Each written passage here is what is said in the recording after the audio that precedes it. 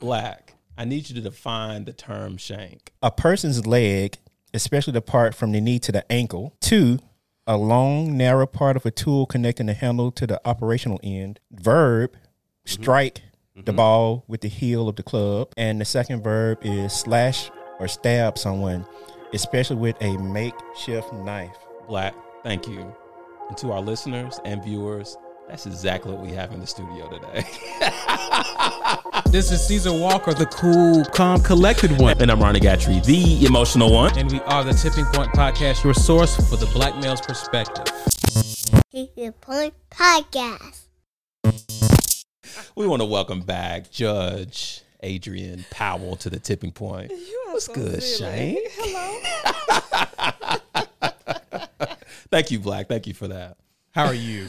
I'm good. How are you guys? You know, Judge-elect looks good on you. Well, how have you been? Look, excited. Still excited. It hasn't really sunk in yet because I don't take the bench until January. And trying to get a little bit of rest. Most people don't realize I am still in private practice. So I'm still going to court. I still have my cases. I haven't shut that down yet.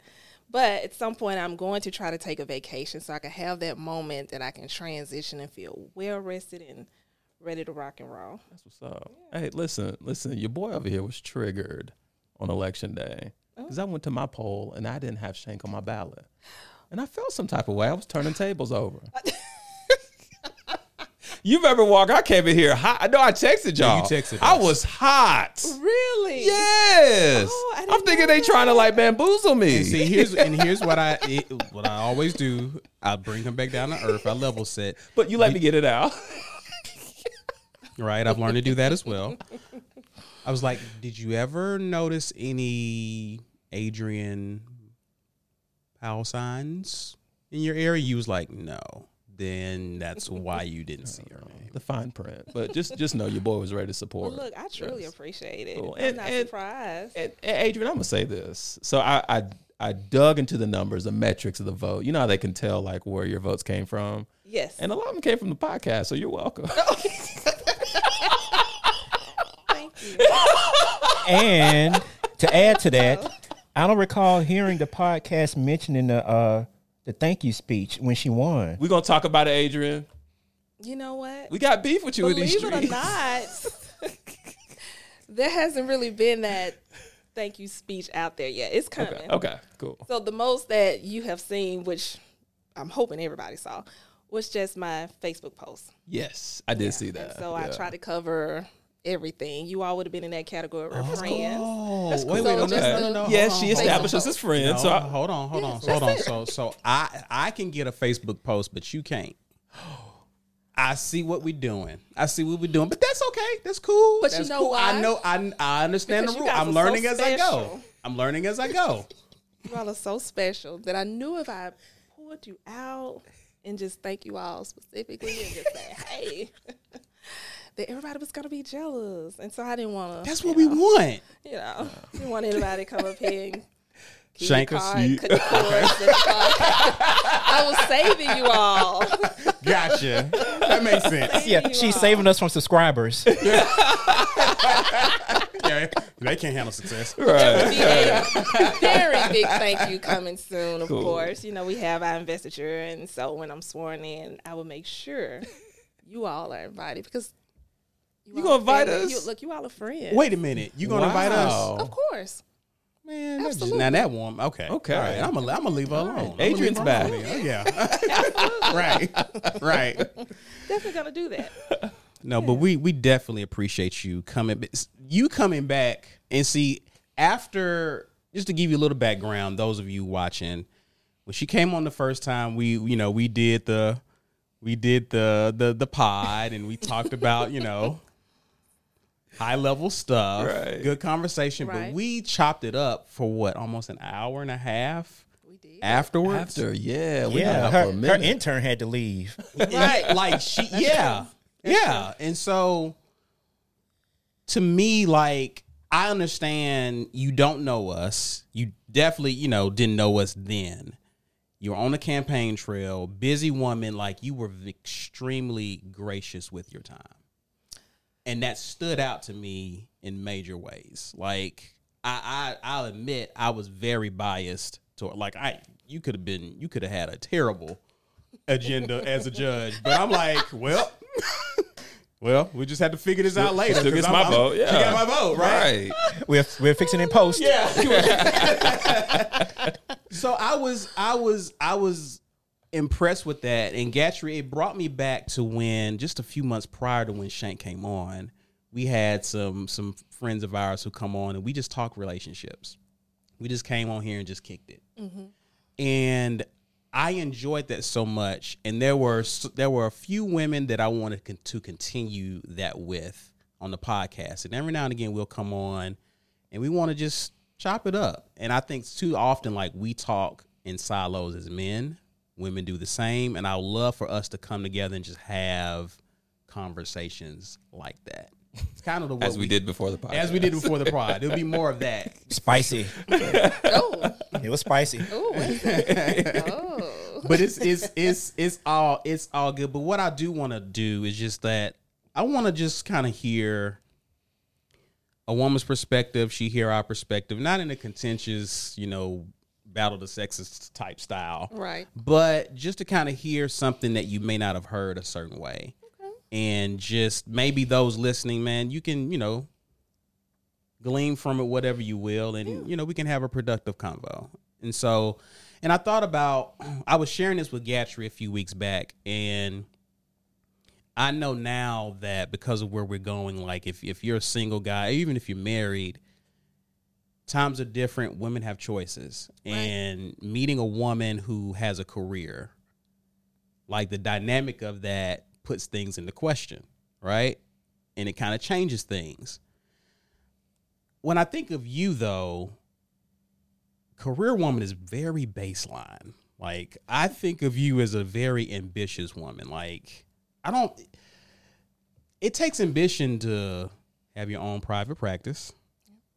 Like, most people can just graduate law school, pass the bar, and cash out. Right. Like, I'm coasting to retirement, right?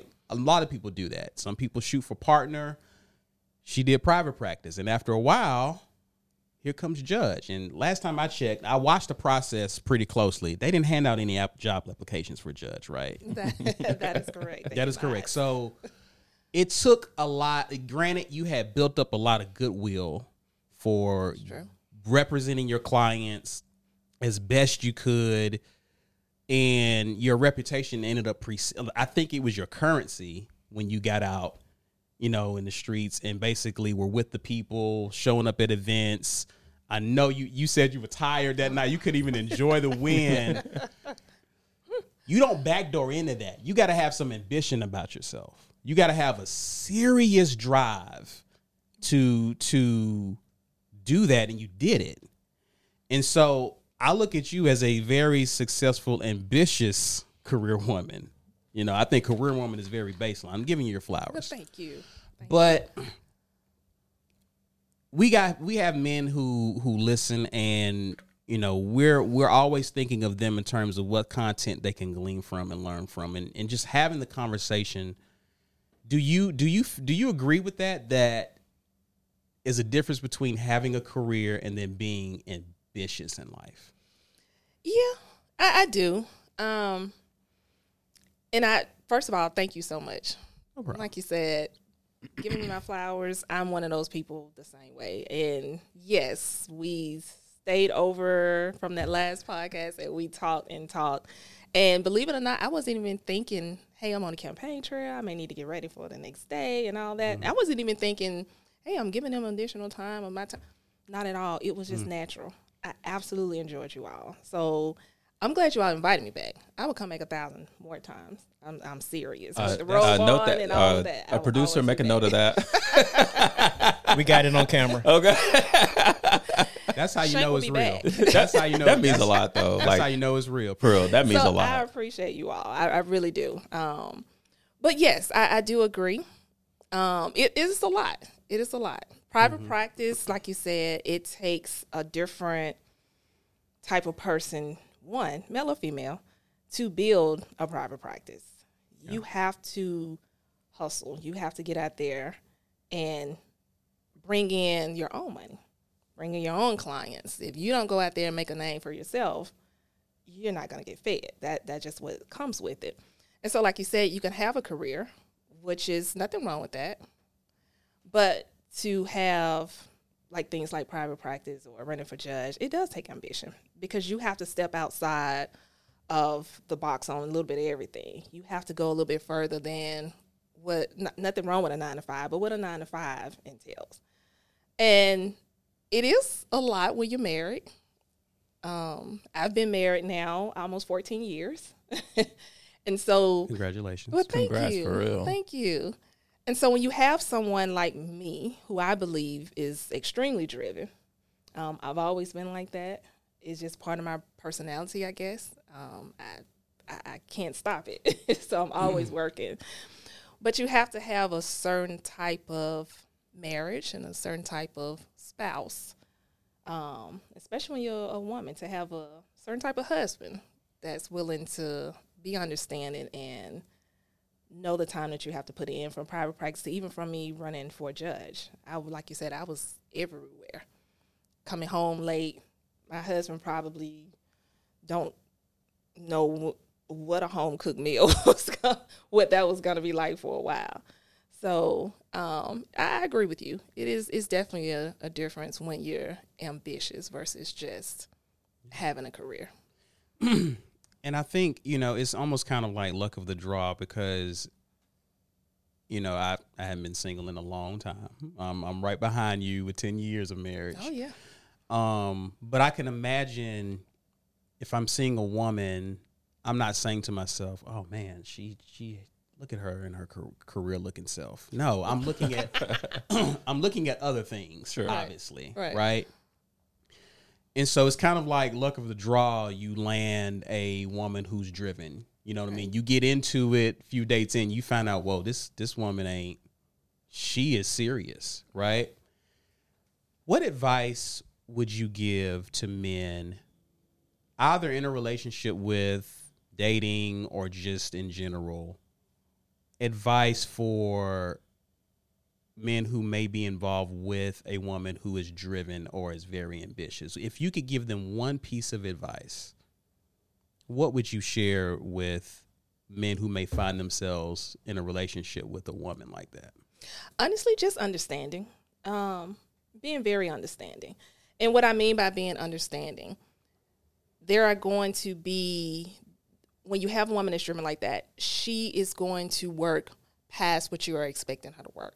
There is going to be hours that she's not going to be available to go places or do things as much as you would probably expect that. And so, in my opinion, if a man is understanding, that means he sees what she's trying to do. He sees what she's trying to achieve, and know that it's for the better good of their marriage, as well as her career, and know that that's going to make her happy too. And so when you have a man that's understanding, he can kind of sit back and say, well, I know I may not get a meal cooked tonight, but it's not because she just doesn't do it. It's because I know she's tired, and I know she's working, and I know she's trying to achieve something, and I know that achievement is going to benefit both of us. If she cooks 2-3 days, or if we used to have date night every Friday, but we miss a Friday or two. Being understanding is that man saying, we're just not going out just because we're not going out. Let's try to do something at home. I know she has this going on, or she has this project or something. Let's change our date night to movie night in the house. When you have that understanding, at least for me, it makes me see my husband totally different. And for me, it builds on our love, because I say to myself, he's willing to have this sacrifice knowing that he could have some other woman that's probably going to cook every day. And so I appreciate him. And then it makes me, again, look at him totally different, and I love him even harder, because everybody may not do that. And so at that point, I'm saying, I'm blessed to have this. Just give me a little time. This is for us. And when you have that, again, I think everything works out. But you got to be a special type of man to to do that. But understanding would be the best thing for me. That I would say. Adrienne, thank you for sharing that. Now, my dynamic in this podcast is just to be open and honest and vulnerable. So I'm about to bring that to you. Okay, let's see it. You make me think of a lot. Okay. I was my wife's an entrepreneur, highly successful. But in terms of the foundation and building that, I was not that understanding husband. I wasn't. I had expectations. Now I did a poor job of voicing them to her, but I had a high set of expectations. And one of the things you made me think of was when she was getting her business off the ground, there were a lot of late nights. And I was that dude at the house pacing around like, man, where's my wife? You know what I'm saying? Like, and then I was calling every 10 minutes. You know, like I was wearing her out. But what you make me appreciate is like fast forward through all the years, and it's been, my wife and I have been married 13 years. It has been a journey. Oh, yeah. Mostly for her. I have a lot to deal with, Adrienne. You know this. But one thing you made me think about and really appreciate is like over time, I've adapted to that mindset of like, this is what my wife set out to do. And it reminds me of like when we were dating and she was on the floor in the midst of all her books. Right. You know what I mean? Right. And I will watch her study for hours. And I get a chance to say, what are you doing this for? Like, what are you working for? Right. And, you know, I lost sight of that when we got married. But as we progressed, I just, you know, I had to just breathe. I had to take a minute and just be like, you know, she prepared me for this. That's true. So just support as much as you can and get out the way. What? Right. Let me ask you this. Right. Let me ask you this, Gatchery. What expectations did you have? Oh my goodness, man! Uber traditional was this guy. You're gonna be at the house at a reasonable hour, you know, before 6 o'clock, and there's gonna be a party in the kitchen every night. You know, like yeah, you gonna cook. And with my limited mindset, I looked at her family dynamic, and that's what it was. So I'm like, why are you not doing this for your boy? You know what I mean? So it was that, and you said so much that reminded me of how I was. It was that we're gonna have to do the date night. We're newlyweds, so we're going to have to be out in these streets. We're gonna we have to do the dinner parties. Right. We got to do all the things that feed my social foundation. It was very selfish now I think about it because my wife's not nearly as social as I am. But like when those things stopped happening, I was like, man, we're doomed. We're doomed as a couple because we're not meeting that expectation that I set that I only left up here. I did not communicate that. And when I did, it was out of anger. It was overly emotional and it never ended up well. So when did it change? And why did it change? We're interviewing you. You're not supposed to come over here. No, that's a good question. I would say when my oldest son was born. Okay. Because it didn't stop the hustle for my wife. But at the time I was unemployed and I was in a deep state of depression too. I was battling a lot of demons and my wife was still out there getting it. You know what I mean? Right. And so it took me seeing her in the light of like, here's my wife who's, you know, full functioning, breastfeeding, cleaning bottles, doing all this stuff it takes to be a mom to a newborn. And she's still out there getting it. Oh, yeah. And I'm like, man, okay, it clicked for me then. She's really serious about her profession. She's not playing around with this. This is not just a job for her. This is a passion project for her. Right. That's when it kind of started and I gained more of an appreciation of what she's trying to build.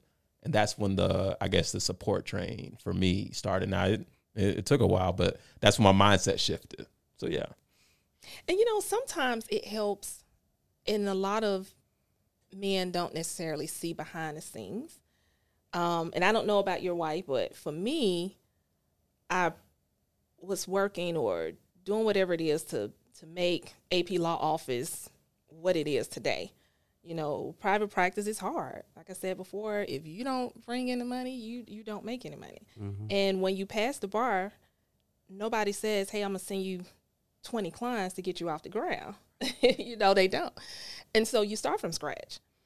But at least for me, I don't know if my husband necessarily saw behind the scenes, meaning, yes, I'll be exhausted, but it takes a lot mentally to work like that. Like you said, for your wife to be on the go, still trying to cook here now, I'm sure. Oh, yeah. Yeah, right. Still somewhat trying to be a wife, being a mother, but know she want to build this practice.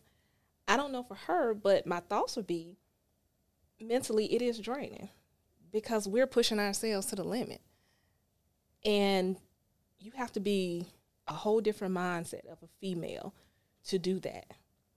And I don't know if I never really sat down and said anything to my husband and said, hey, you know, I am like this close to just tearing this house apart because I have so much going on. I don't think I've ever did that.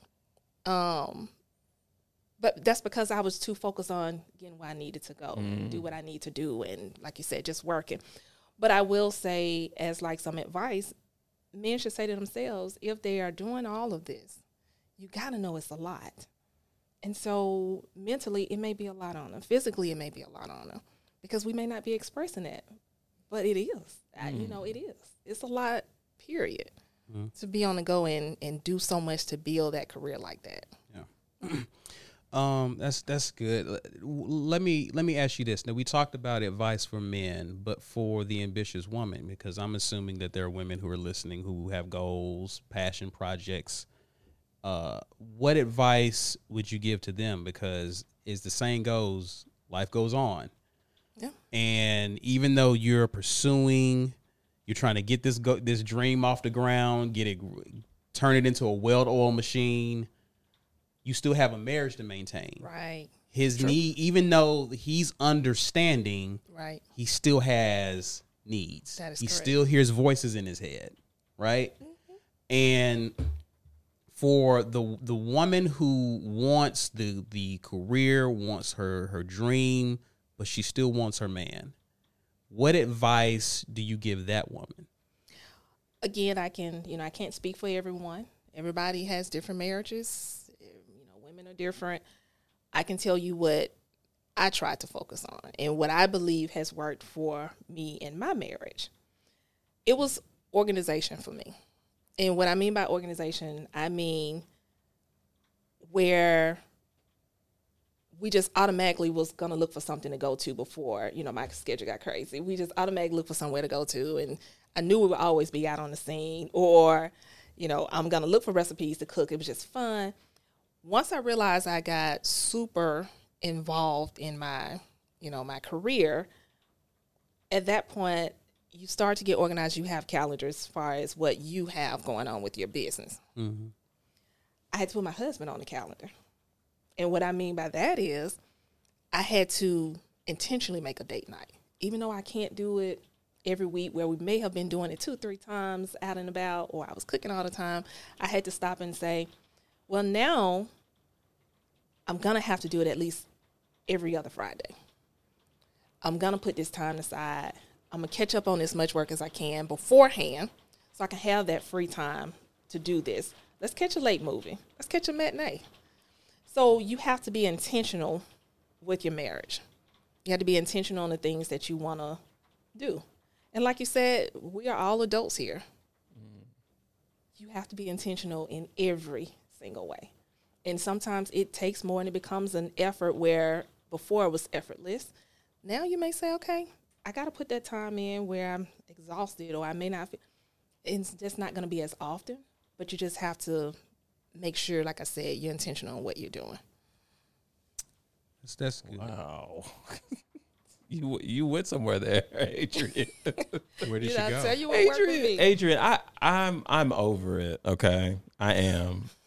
But Adrienne, there was a point to where I did not feel like I needed to be on a calendar. Okay. You know what I mean? Like a calendar, Adrienne. I'm just being honest. Yeah, and you're saying was see calendar. You wouldn't see calendar. My husband doesn't see calendar. I'm telling you, in my mind, it's calendar. Okay. But of course, my husband doesn't see calendar. Okay. Now that nuance is a difference maker. Okay. Okay. All right. But let's go there. Like, why do you want to be put on the calendar? Well, in my mindset, again, disclaimer, my thought process is different now. But there was a point to where the calendar came up in conversation. And I was triggered by that because, like, I don't know if your top priority should be calendar. I don't have to, at the time, I don't have to calendar a diaper change. I don't have to calendar picking my child up. That's my boy. Like, I am going to do these things because he is a major priority. And so with my very acute vision at that time, I took it kind of like an insult. Because one of my things was I didn't put her on the calendar. Well, and when I say calendar, not in the literal sense, there is not a, May, June, July, something. Right. And so when I say calendar, and when I say my husband's not aware of it, it was a mental calendar for me. It was, wait a minute, Shank, you hadn't cooked all week. Yeah. Today is Thursday. You have a project on, Friday, or you have a project on Monday. You probably can get to it then. Let's do the cooking tomorrow. And so it was a mental thing, a mental calendar. I got you. Or me and my husband, hey, I realize it's Wednesday, and I know we didn't go anywhere last week, and it's Wednesday, and we still hadn't went anywhere. What do you have going on tomorrow? Let's move that to Friday and make a conscious effort to catch a matinee movie. My husband, he was none the wiser. It would just be me give an idea and say, hey, let's do the movies tomorrow. Now, for me, I said to myself, I need to intentionally do something tomorrow. I need to make sure we go to the movies tomorrow. But he doesn't know that. So it looks like it's somewhat right. And we're getting some normalcy again. Right. A little bit of piece of it. And he's like, okay, great. Again, you have to it's a conscious effort. True. Yeah. So we talk a lot about, personal goal of mine, Adrienne, is to develop men and help men be better in every aspect, spiritual, mentally, emotionally, yes, physically, socially, financially. Like we're bringing in plenty of guests to tackle these different areas. And so one of the things that we're encouraging men to do, and we haven't talked about it yet, we were going to talk about it a few weeks back, but was this thing of purpose and finding your passion, finding something that gets you up in the morning, something that causes you to go out and just get it, right? Let's have some fun here. Okay. What do you say to the couple that you have a woman who's on her purpose, pursuing her passion, but she's also dating a man who's equally as driven and is out here getting it as well? Ooh, I like it. What do you say to that dynamic? Because that can happen. Oh yeah, that does. Because again, for most men, it's not like you see this one man like, ooh, look at that career-looking, driven woman there. No, it's man, who is that with them curves and the way she wear that? You know what I mean? It's like, who is that? You know what I mean?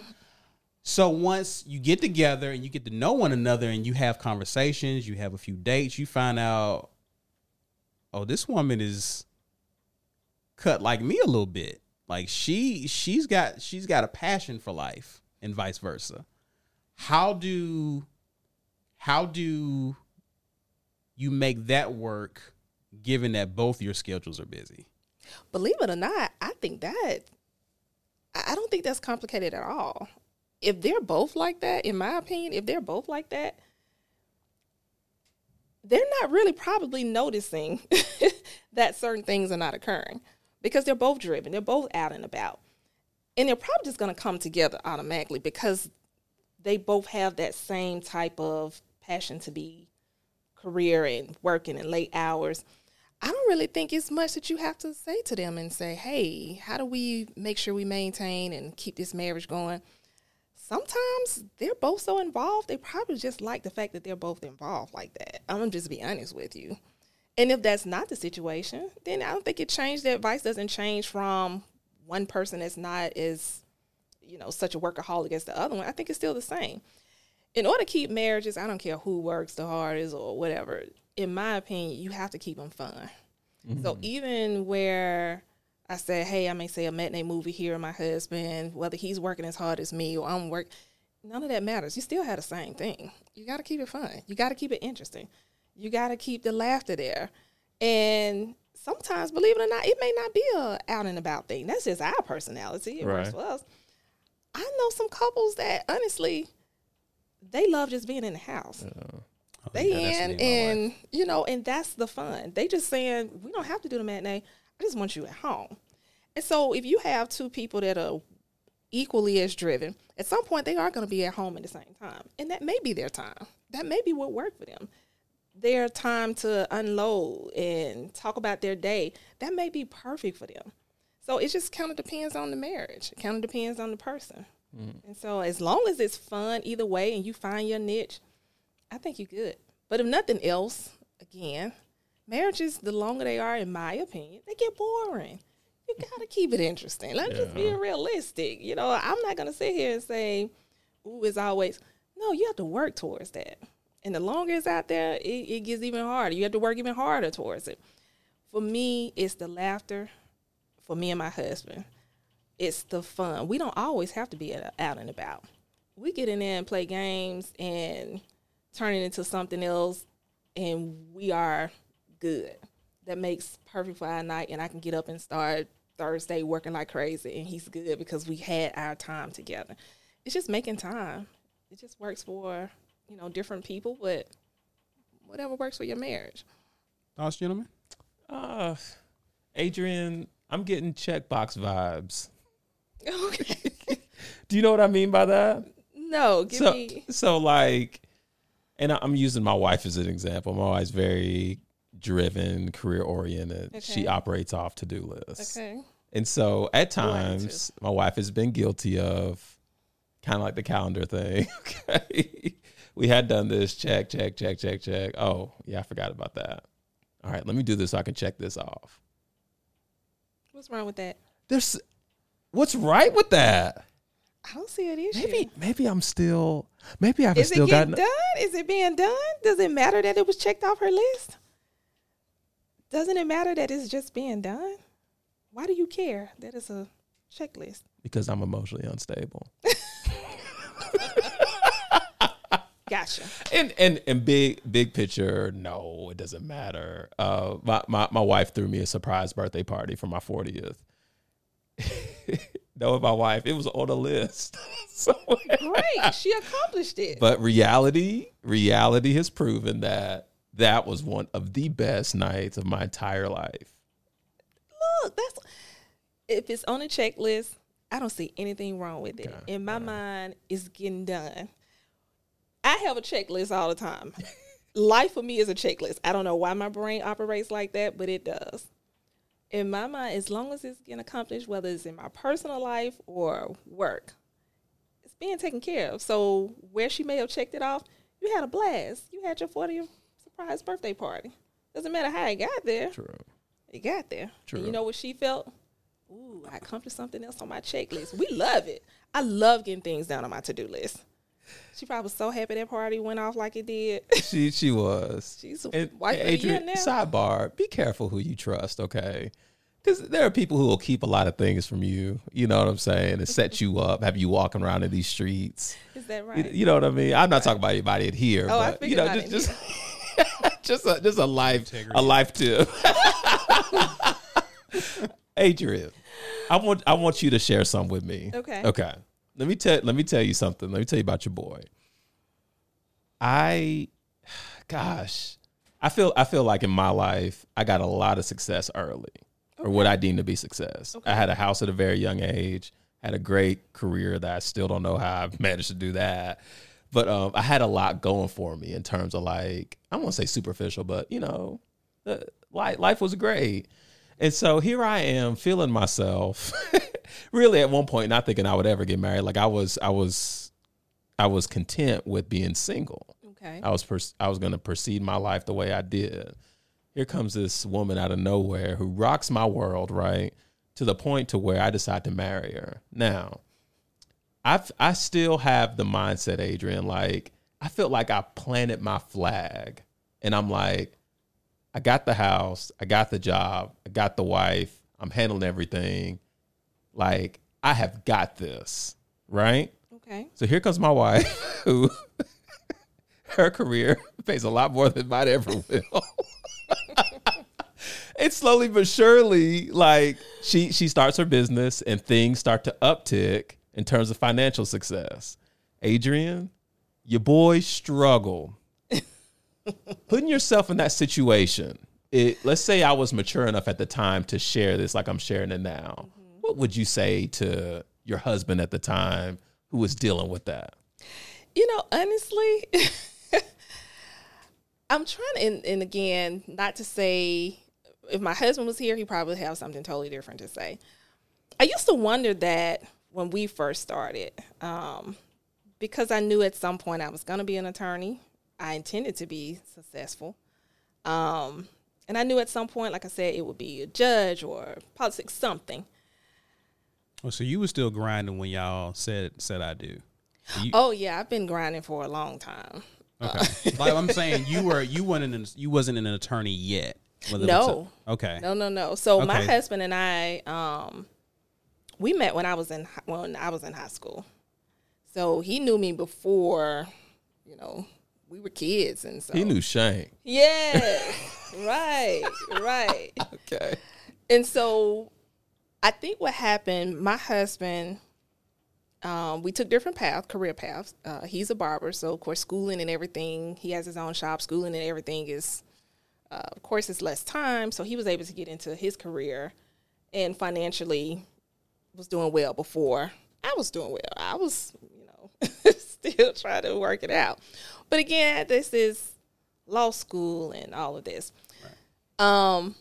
But then at some point, you know, God blessed me where financially doing quite well.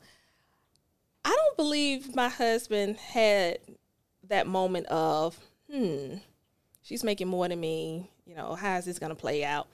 I think for us, it was, again, he saw the benefits for both of us. And maybe had you said to yourself then, yes, my wife is now making more than me, or any other husband. I started out as the one making the most, and now she's here. My advice to them would be just to stop and say, this benefits us both. And if it benefits us both, then I'm not getting the short end of the stick at all. She's done as much as me, and now we're just climbing higher. She's a little bit higher, but she's bringing me what we combine. We're forced to be reckoned with financially, if nothing else.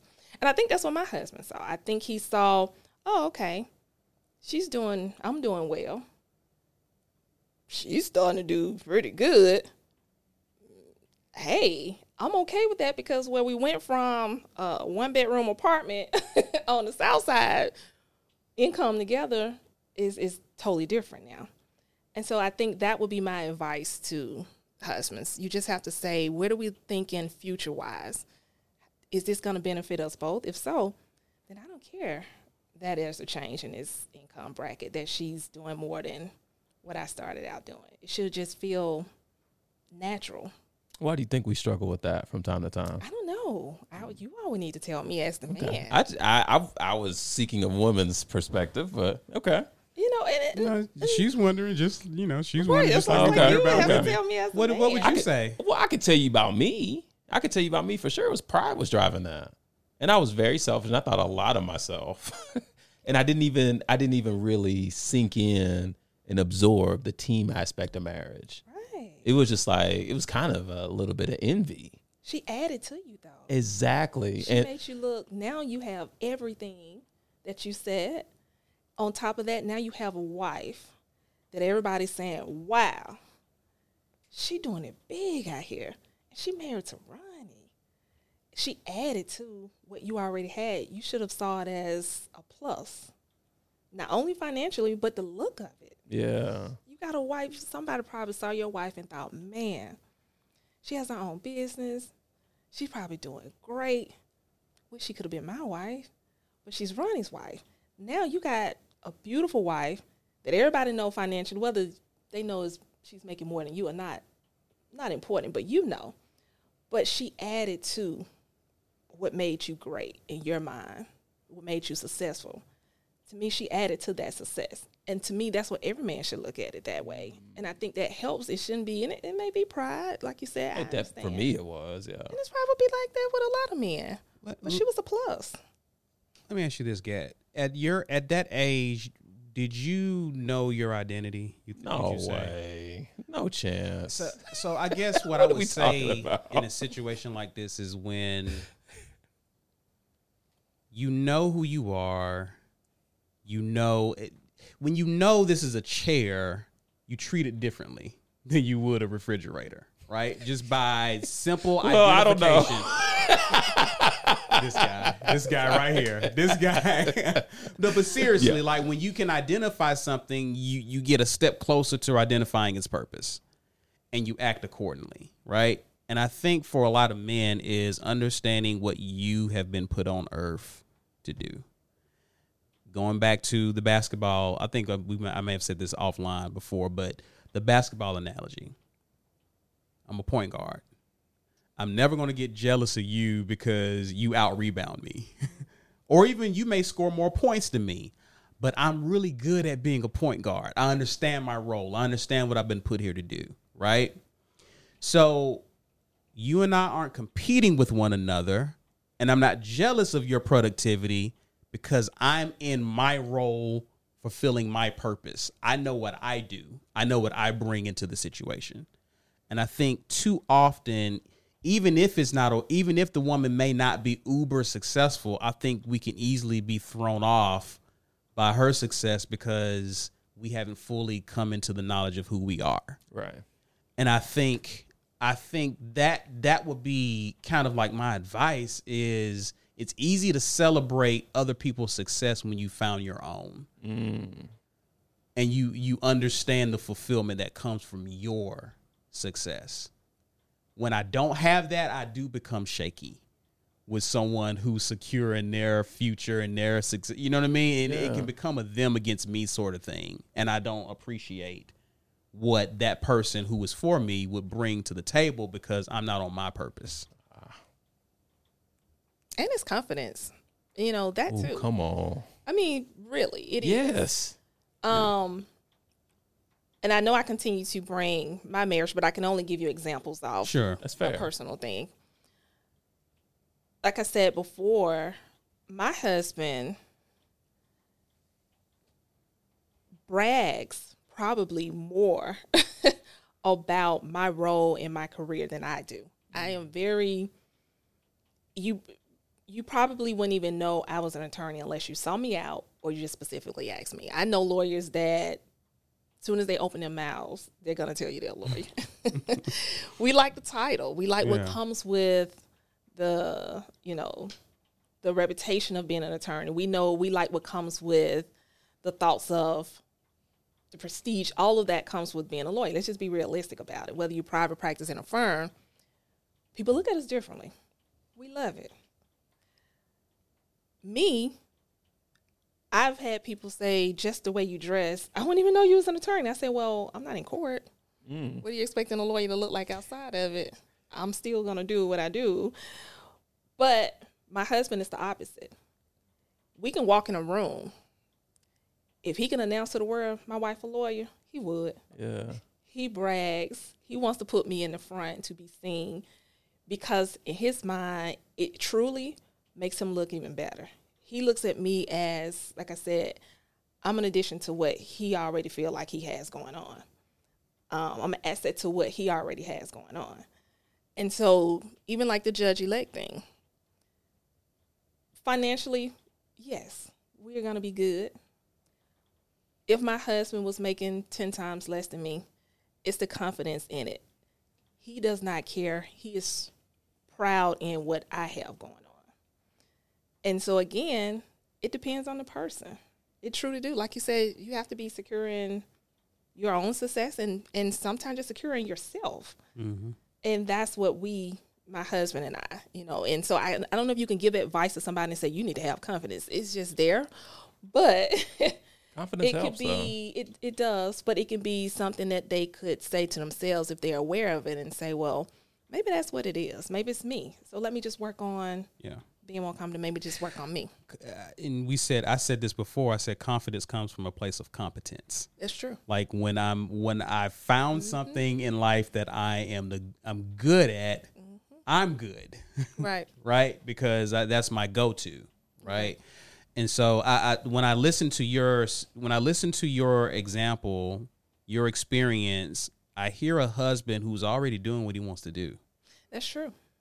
So and that goes back to kind of finding purpose in what you're doing. It's why would I be threatened or intimidated when I'm doing what I wanted to do? If I wanted to be an attorney, I would have done it. Right. But I'm doing what I wanted to do. I probably wouldn't be happy being an attorney because I really wanted to be a barber. Right? Yeah. And so that's what I think the key to it is life. I think it's a win-win when you find when you are secure, you're not thrown off by other people who found what they feel they've been called to do. Right. So let me ask you this, Shank. I got single homeboys, you got single girlfriends. I tell my wife this has to work. I don't want to go back out there ever. Right? I know you have peers who are just as ambitious as you. They may not be as fortunate in their love life as you. What are they saying? I do have friends that are, as I say, go-getters. And I have a couple in mind soon as you. Seat. He's come alive now. And it's funny you said that. And seriously, I had some female friends that come to mind that are single, that are, man, they're doing great. They are beasts out there in their career, but they are single. And I've had those friends to sit and talk to me and say, Shank, what am I not doing? You've been married. How's this working? Honestly, I don't know if I have the advice to say, hey, you should have been doing X, Y, Z. You would have had a man. I don't have that. I truly don't. Yeah. But when I have those conversations with my friends, I do stop and say, well, maybe you're going to have to come away from the work schedule a little bit. You're not out there because you're constantly working and it's that same routine. You're seeing the same people. So let's put some time to the side where you step away from the work hours. And just like the marriage, you got to get out there. You got to see things. You got to have some fun. And if you're not out there seeing things, having fun outside of this current constant hustle, you're going to be single. And so once they're out there and they meet someone, at that point, everything else just kind of naturally takes over. You're going to click with this person or you're not. They're going to know what her career is coming out the gate, and it's either going to work or it's not. So I can't say, I have the advice of, for those particular friends that are work-driven and are single. But I've had those conversations, and normally I just suggest, hey, even with a marriage, I have to stop and take that time outside of the work and do other things. You got to have fun. Yeah. So what do you tell? Because I'm assuming you have friends. Yeah, I do. Adrienne's giving us our own medicine. I know. I'm just curious. I like it. I'm here for it. Yeah, I get that. I understand people are different, but I can listen and see fundamental things that people, I'm like, hey, be open. Like with guys, it's a little different because guys are the hunters. They're the ones approaching. And with one of my friends, it's a matter of, I think he has, and we kind of talked about this. I'm going to flip it for the guys. I think he has a bit of a choosing or an evaluation issue with some of the women he's involved with. Now, women are very attractive. He's prioritizing the beauty portion of it. But when I talk to him, it's headaches. Constant headaches. There's always something. Now, he's with someone now, and I believe that's been going, better than the others. But for these guys, it's okay. How are you evaluating her? And it's the advice I give is not to tell you what to do, but the advice is mostly for you. It's not necessarily for that person. Right. What are you evaluating? Okay. Is your judgment clouded? Because sometimes we can get intimate with a person and it's like being drunk taking a test. You don't have all your mental capacity while you're trying to focus on what you should be focusing on, right? And so for a lot of my guys, I kind of encourage them, hey, make sure you're evaluating this person as sober as you can, because it's fun. I mean, again, you meet someone that's new, it's exciting, it's, and you should enjoy it. But I believe there's an alignment component of it that you need to determine, okay, we're attracted to each other, we get along, we can talk for hours. I enjoy this person's company, but the trajectory of our lives, are we heading in the same place, right? And if you aren't able, if that's what's causing the friction, then unless one or both are ready to make some major adjustments to get on the same page, I'm not sure if she's the one. But you got to come to that conclusion on your own. So those are things I kind of talk to my guys about, is just your evaluation of the person. Like what and the things that you want in life. Does that match? So let me make sure I understand. Is this advice you're giving to single friends, or is this the advice you're saying single friends who have this work ethic, career driven, and that's all they're doing 24/7? What advice are you giving those particular friends? Those guys,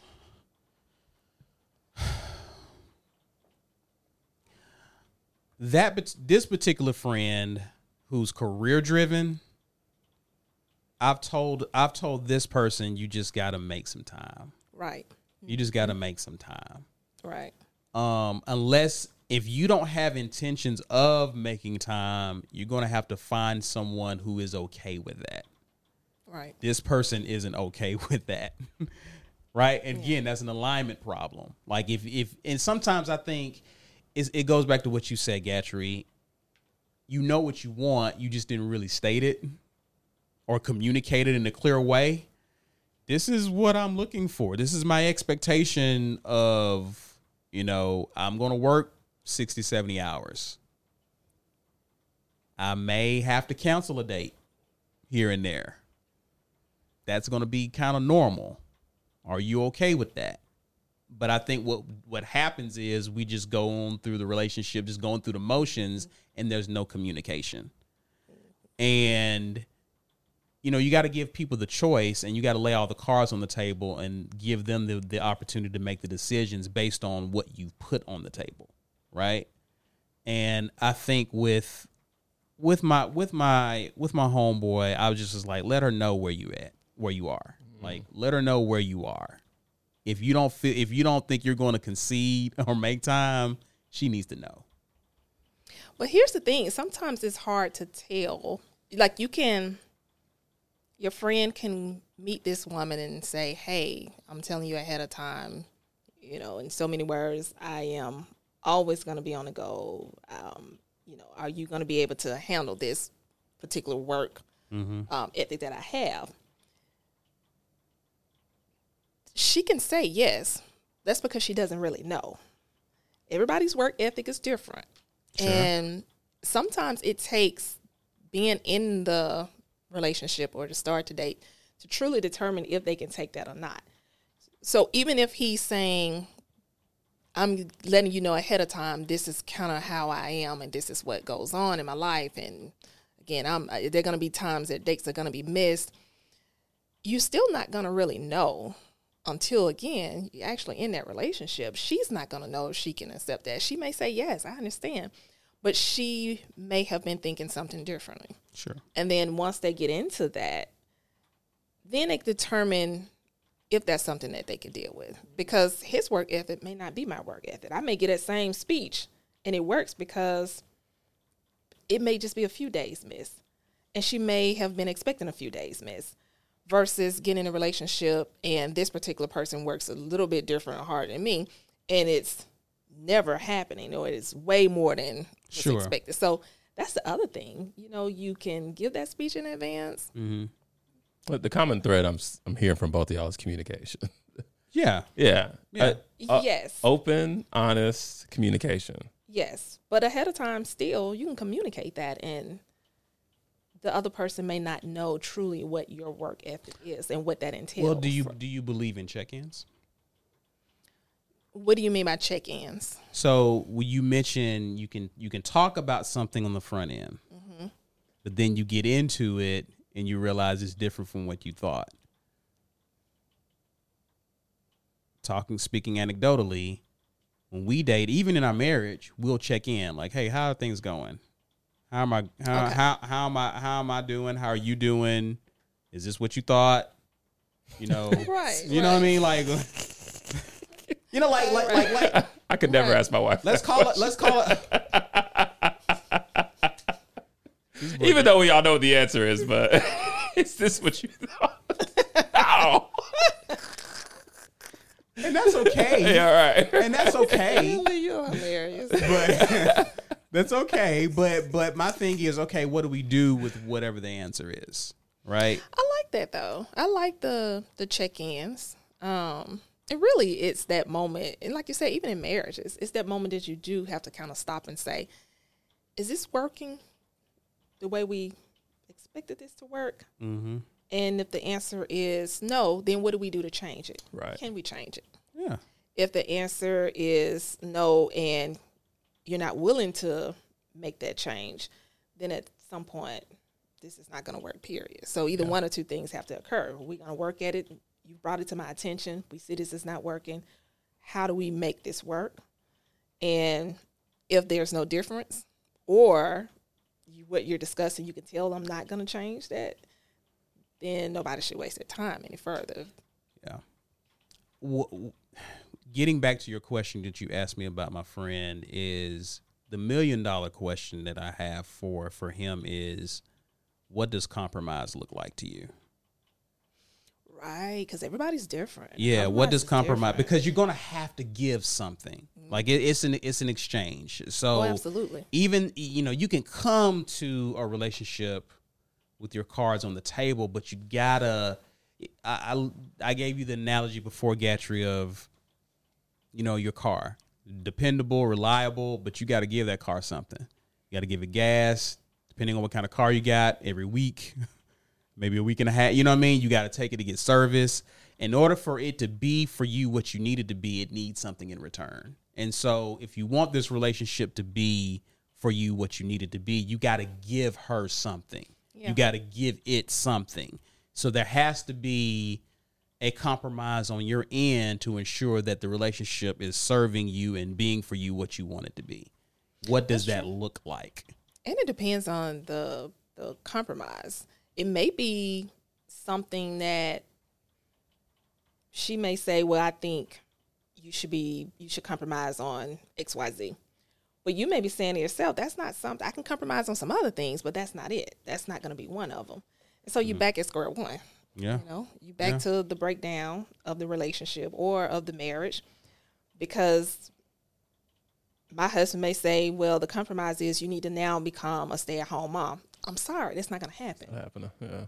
That's not going to happen. Why not? Just kidding. Oh, I almost got her to do it. I think it almost happened. The neck roll. Yeah, you almost jerked your neck back. I did. They sworn in with a neck brace on. I think it almost happened. It sounds like, based off your analogy, I need to get a Carfax before I date to know what the history of it is. And hey, I'm okay with that. I'm okay with that. Do your homework. Do your research. So again, it depends on the compromise. Again, if my husband is telling me I need you to compromise as in work less hours, that's something I can understand and I can do. If he says compromise, like I said, you need to be a stay-at-home mom now, that's not going to work for us. Right. So find out what you want to do and what time you giving out, because that's not going to work for us, period. So one of us need to move on. One of us need to move out. Right. Flip a coin. You can have it. I don't care. But you know, at that point, I'm serious. We flip a coin. You can take whatever. I don't care. Right. You're not going to fight for your marriage, Shank. Oh no, I will fight for my marriage, but not that stay at home. Not that agreement. No, he can have that. I got to go to counseling after that. I'm gonna be honest, the counselor not gonna work for the stay at home mom thing. Wow. Oh, I would not. That so would not be a that is your deal breaker. Oh, absolutely.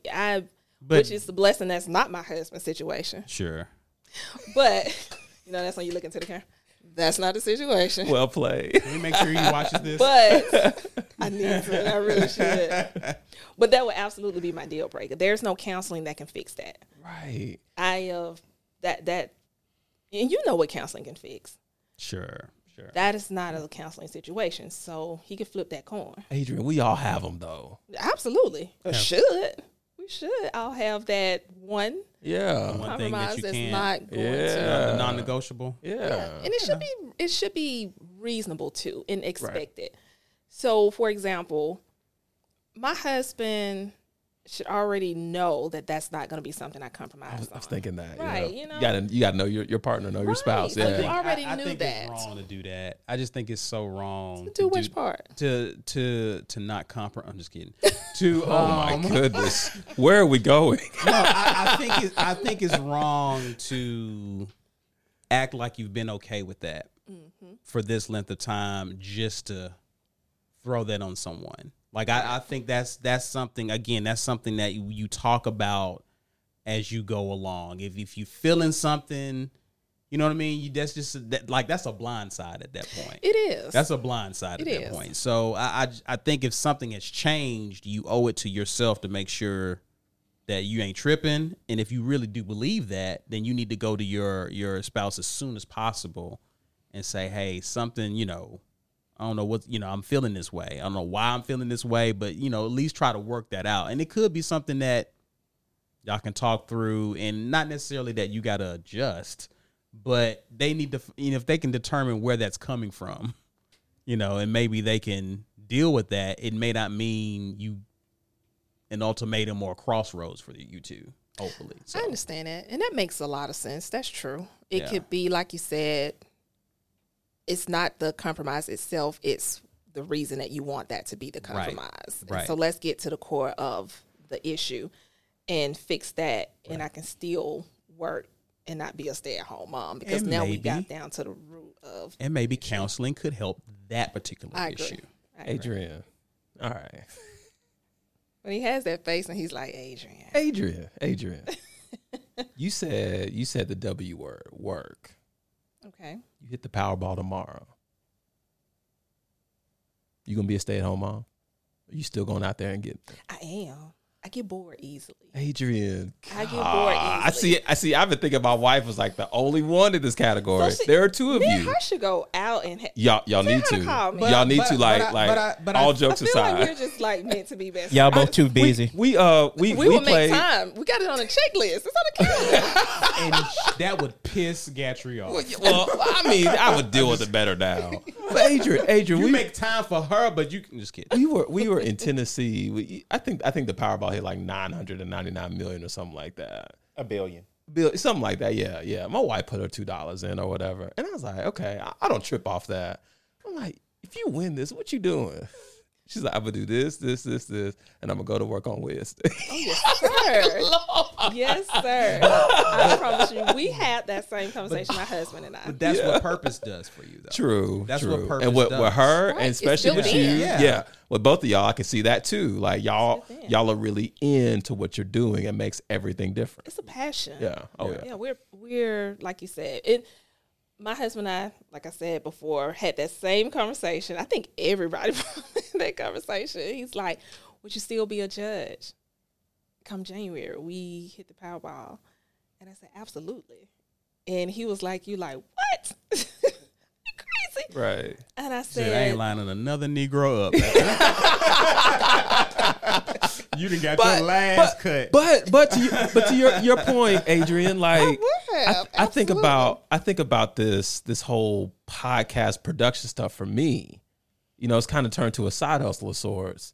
If I Powerball it tomorrow, It's going to look different, but I'm still going to have that desire to produce. You know what I'm saying? To create. That's it. I'm going to have better equipment. I'm be in a better spot, but we still going to create though. That's it. Okay. I never put that together to just now. That is it. I told my husband I will still be a judge. The only difference is they're probably going to have to, say, Adrienne Powell, you're going to have to work on Fridays. I'm like, I'm rich. I don't want to have court on Fridays. So, it will probably change a little bit. Right. But you're not going to be a stay-at-home mom, even with the Powerball. No. Fair. I would be, it's just, I'll be so bored with life. It just, and I know you say, but you'll be rich. Again, purpose. So, no. Stay-at-home mom, you don't think motherhood would give you a different sense of purpose? Because it's not like you're staying home by yourself looking at the four walls. Well, just curious. True. Just a question, Walker. Okay. Yeah, but I totally understand. Okay. And so I would say for someone else,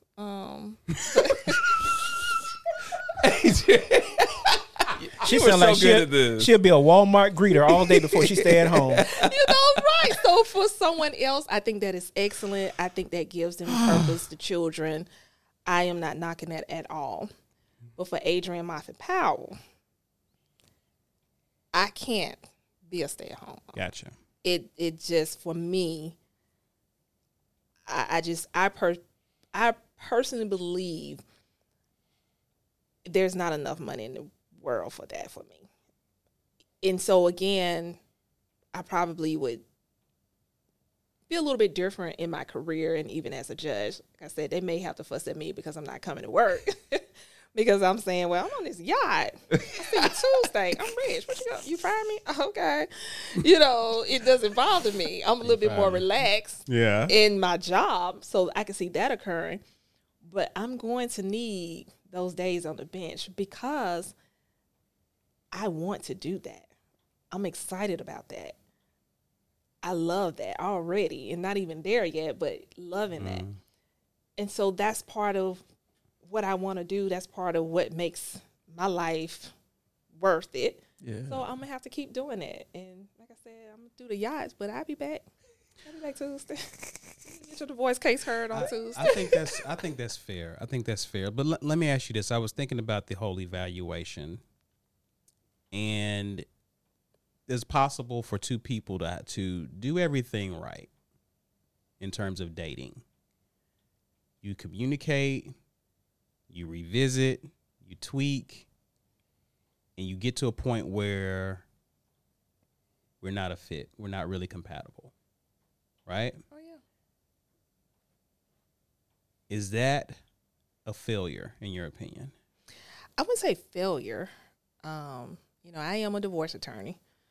So this is something I see quite often. I see breakdowns of marriages. Mm-hmm. And because I primarily do this, I see breakdown of marriages almost 24/7. Like, it's all the time. It's part of my job, and that's just what I get on a daily basis. I wouldn't say it's a failure because I've had people to come into my office and say just that. Neither one of them blame each other. Most of the time, that's an uncontested divorce type situation. They're coming to an agreement. They're going to sign papers and move on. But I get people coming to my office, and neither blame the other.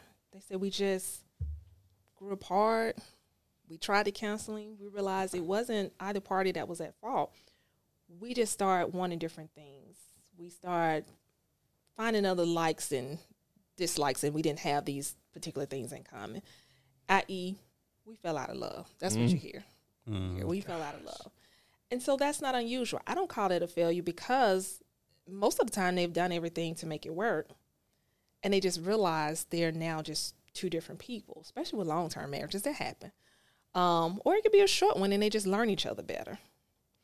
And so when you have that, again, I don't see that they failed. I see that they have realized that something has changed. They've worked to correct the situation and realize it can't be correct, but not in a bad way. And so I actually commend the people that do that, that realize that and then say, hey, we can be friends. Let's not waste each other's time. Let's do the divorce and just kind of move on. This was fun, but we realize, again, things have changed, especially when you get people that, like my husband and I, we married We've been married, like I said, almost 14 years, but we met in high school. That could have easily went to the left. It could have easily been different because we're now starting to find each other, grow up to be adults, and you may not have in common what you thought you did, and that's okay. So it's not a failure. It's just a difference in who you are as a person. And the reason why I ask that is because I think sometimes people look at it that way when a relationship, whether marriage or dating, especially dating, we look at it as just like life's over almost. You know what I mean? Yeah. We put so much rest upon the fate of a relationship, and I think. And I've shared with you, I was like, there's a lot of people who don't fit you. You're unique, right? And so your goal is just to find fit. And I think, especially if you've done your due diligence, you put the work in, the effort in, hopefully, and I think that's beautiful when you say that there's some marriages that people come together and it's resolved fairly simple, because to me, that shows me two individuals who have come to a place that even though the relationship is ended, they've grown. Right. And so you're not able to be, you don't have to resort to pettiness and bitterness and all that. That shows me someone who's stuck in time. Right. And so, yeah, I think I don't look at it as a fair, especially if you have been mature about it, you've grown through it, you've worked on you've worked on it. Mm-hmm. And you two have come to an agreement. I think that's I would love to see more of that. What do you think, Matt? I agree. Yeah. It's just that kind of like the silos you were talking about, that analogy, like just merging and sharing that information. Yeah, for sure. Got any more questions? No. Do you have anything for us, Adrienne? No, I was just going to speak on the uncontested divorce thing, because that's what it's called. It's called an uncontested divorce when the parties are able to reach an agreement. All divorce attorneys, that's how we make our living. Absolutely. And I may have said this the last time I was here on the podcast. I don't have people come in my office and just instantly say, oh, what we need to do, I want the house, I want the car, and add to the issue of the divorce. I don't necessarily do that. I am one of those divorce attorneys that say, well, have you talked to him or have you talked to her, and can we do an uncontested divorce? Before we just come out and seek the lawyer, go back and see if there's something that you all can reach an agreement on. See if you can be cordial about the situation. Sometimes that works, and then they come back, and the husband comes back, and we're in a room together, and we're signing the papers, and everybody moves on. I personally would love to see more of it. I would love to see more of, like you said, people doing uncontested divorces. You don't want, if you can help it, a judge to make those decisions. That's the first thing. That's real. I mean, seriously. And, certain judges give those speeches. I hear them from the judges here in Jefferson County. When we do mediations, we have mediation dockets. And so they'll bring the spouses in who have children. And they watch videos and they give speeches and kind of say, if we can have you guys reach an agreement on this. It's very similar to having like an uncontested divorce. If we can have you guys reach an agreement on this, we would love to see that. And they encourage that. And when I get on the bench, I would do the same, because I'm like that in my practice. Because what they say, you don't necessarily want to have. And now we're bringing the kids into it. I know we haven't really discussed the children, but you don't want to have someone who does not personally know you or your situation. Either one of you all don't know your children, don't know truly what's going on in your household, and all you have is lawyers to speak on your behalf, and within a day or two have to outline everything that has occurred in what may have been a 10-year marriage or something. And then we make a decision about your life, your children. Again, that's why I do encourage the uncontested divorces. That's why I do encourage the settlements. Again, it's not failure at all. It's big boy stuff, making big boy decisions. If you don't have to come in front of a judge for that, then don't. Because we hear just a little bit, and we stamped and changed everybody's lives. That should be enough to make you just come back to the table and be like, "Hey, you sure you want to do this?" Yeah. It should. Yeah. It should, and I think it does sometimes. But there are people Adrienne, that don't. The thought of that just made a piece of my soul erode. Hey, Goodness gracious. divorce court is Every real. day. Adrienne, can we rewind back? And I know the answer to this, but like, this is what you deal with on the daily. I do. And you run to it. I do. Adrienne. I do. With her fly sneakers on, she got. I do. But for me, it's not to see the suffering of what goes into divorces. It's for me, I run to it and love it because I like the law. I don't do it because I want to see children being in different homes, and I hate to see, people fight to that extent. I do it because I like the area of the law. Seriously, I like to read it. I like to apply. I just like to bring evidence and spell it out in front of a judge versus other areas. It just doesn't interest me as much. So that's why I do run to it. And don't get me wrong, it's a lot of trials and litigating that goes on in divorce court. I like trials. It's not necessarily what you see on TV. It has more flavor. We out there. We're not playing with them on the stand. Right.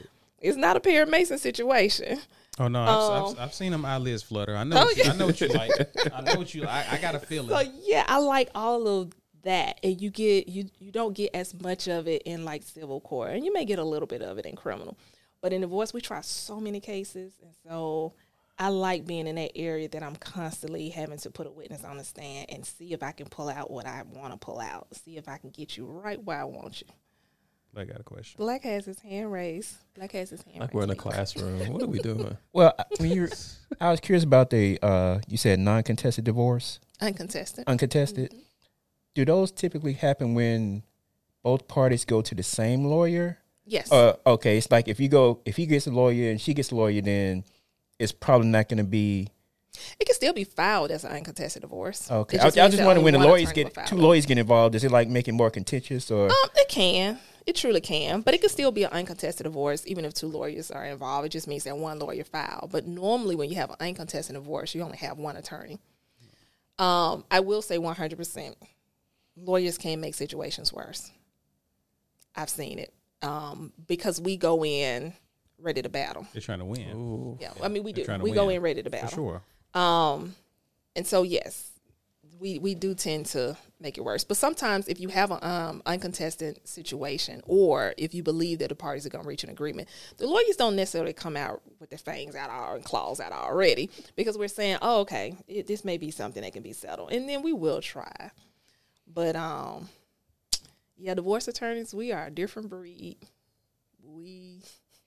We absolutely can make a situation worse. I can't even pretend that we won't or don't. We do. I just know when you were talking, it seemed like it made more sense. Like you would get the result of a uncontested divorce if you're dealing with one lawyer than it would be if you're dealing with two lawyers. Yeah, and most of the time they do. The reason people sometimes bring in their own lawyer because they tend to not trust that one lawyer who's going to handle the uncontested divorce depending on which spouse has found him. And so what I have to happen at times, if the husband has come in and hired me and said, hey, this is going to be an uncontested divorce, sometimes the wife may say, well, how I know I can trust what you put in this paperwork, that this does not hurt me or I'm signing something that I probably shouldn't sign. So then what they'll do is they'll seek out another attorney. And like I said, I've had that happen. They'll seek out another attorney, provide them with the paperwork, and make sure their interest is taken care of. Okay. And so that's when you had two lawyers on the uncontested, but we still can reach an agreement, file it, and move on. Okay. So, just kind of wrap things up. Adrienne, what I'm understanding is if I'm a man dealing with a highly successful woman, I got to be understanding. Yes. Number one, I gotta communicate. I gotta communicate, and I gotta be unapologetic when I communicate. Be respectful, but unapologetic. And the biggest takeaway I've got is you got to really be intentional about really knowing what drives that woman. Yeah, And then once you get to that, you got to be willing to accept what all comes with that. Right. Yep, I think that's it. Okay. I think you summed it all up, and like I said, the women, we understand too a little bit that we have to. A little bit. I'm not gonna even look in his direction. He tried. He really tried. You see, I never even turned my head. Because he want this head, he want these lashes. I'm not gonna give him this neck rub. I'm not gonna give him these lashes. Come on. Give the people what they want, Shane. No, that's what you want. I'm people. True. So yes, it's a little bit. We have a role to play too. I could have definitely benefited from this conversation 13 years ago. Well, look, it turned out perfect. Yeah, it did. Hey, it worked itself out. It did. We still together. Shane, thanks so much for coming. Yes. Thank you all for having me. Let the people know how they can get in touch with Judge Elect. Oh, well, this is going to be short term because at some point, like I said, I'll be closing my practice down. I'm blessed to be on the bench come January. But if you have something as small as an uncontested divorce and you just want to reach out to me, I would love that. My number is 205-332-3710. You can email me, amoffettpowell@gmail.com. That's AMOFFETTPOWELL@gmail.com. Thank you so much. Thank you all.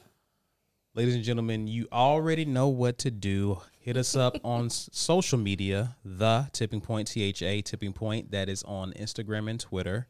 One word. You can also subscribe to our YouTube channel. We are The THA Tipping Point, not THE. Definitely subscribe. Hit like on the video. Help us out, guys. We really appreciate it. And as always, I'm Caesar Walker. That guy over there is Ronnie Gatry, and we are the Tipping Point Podcast. Thanks again for listening.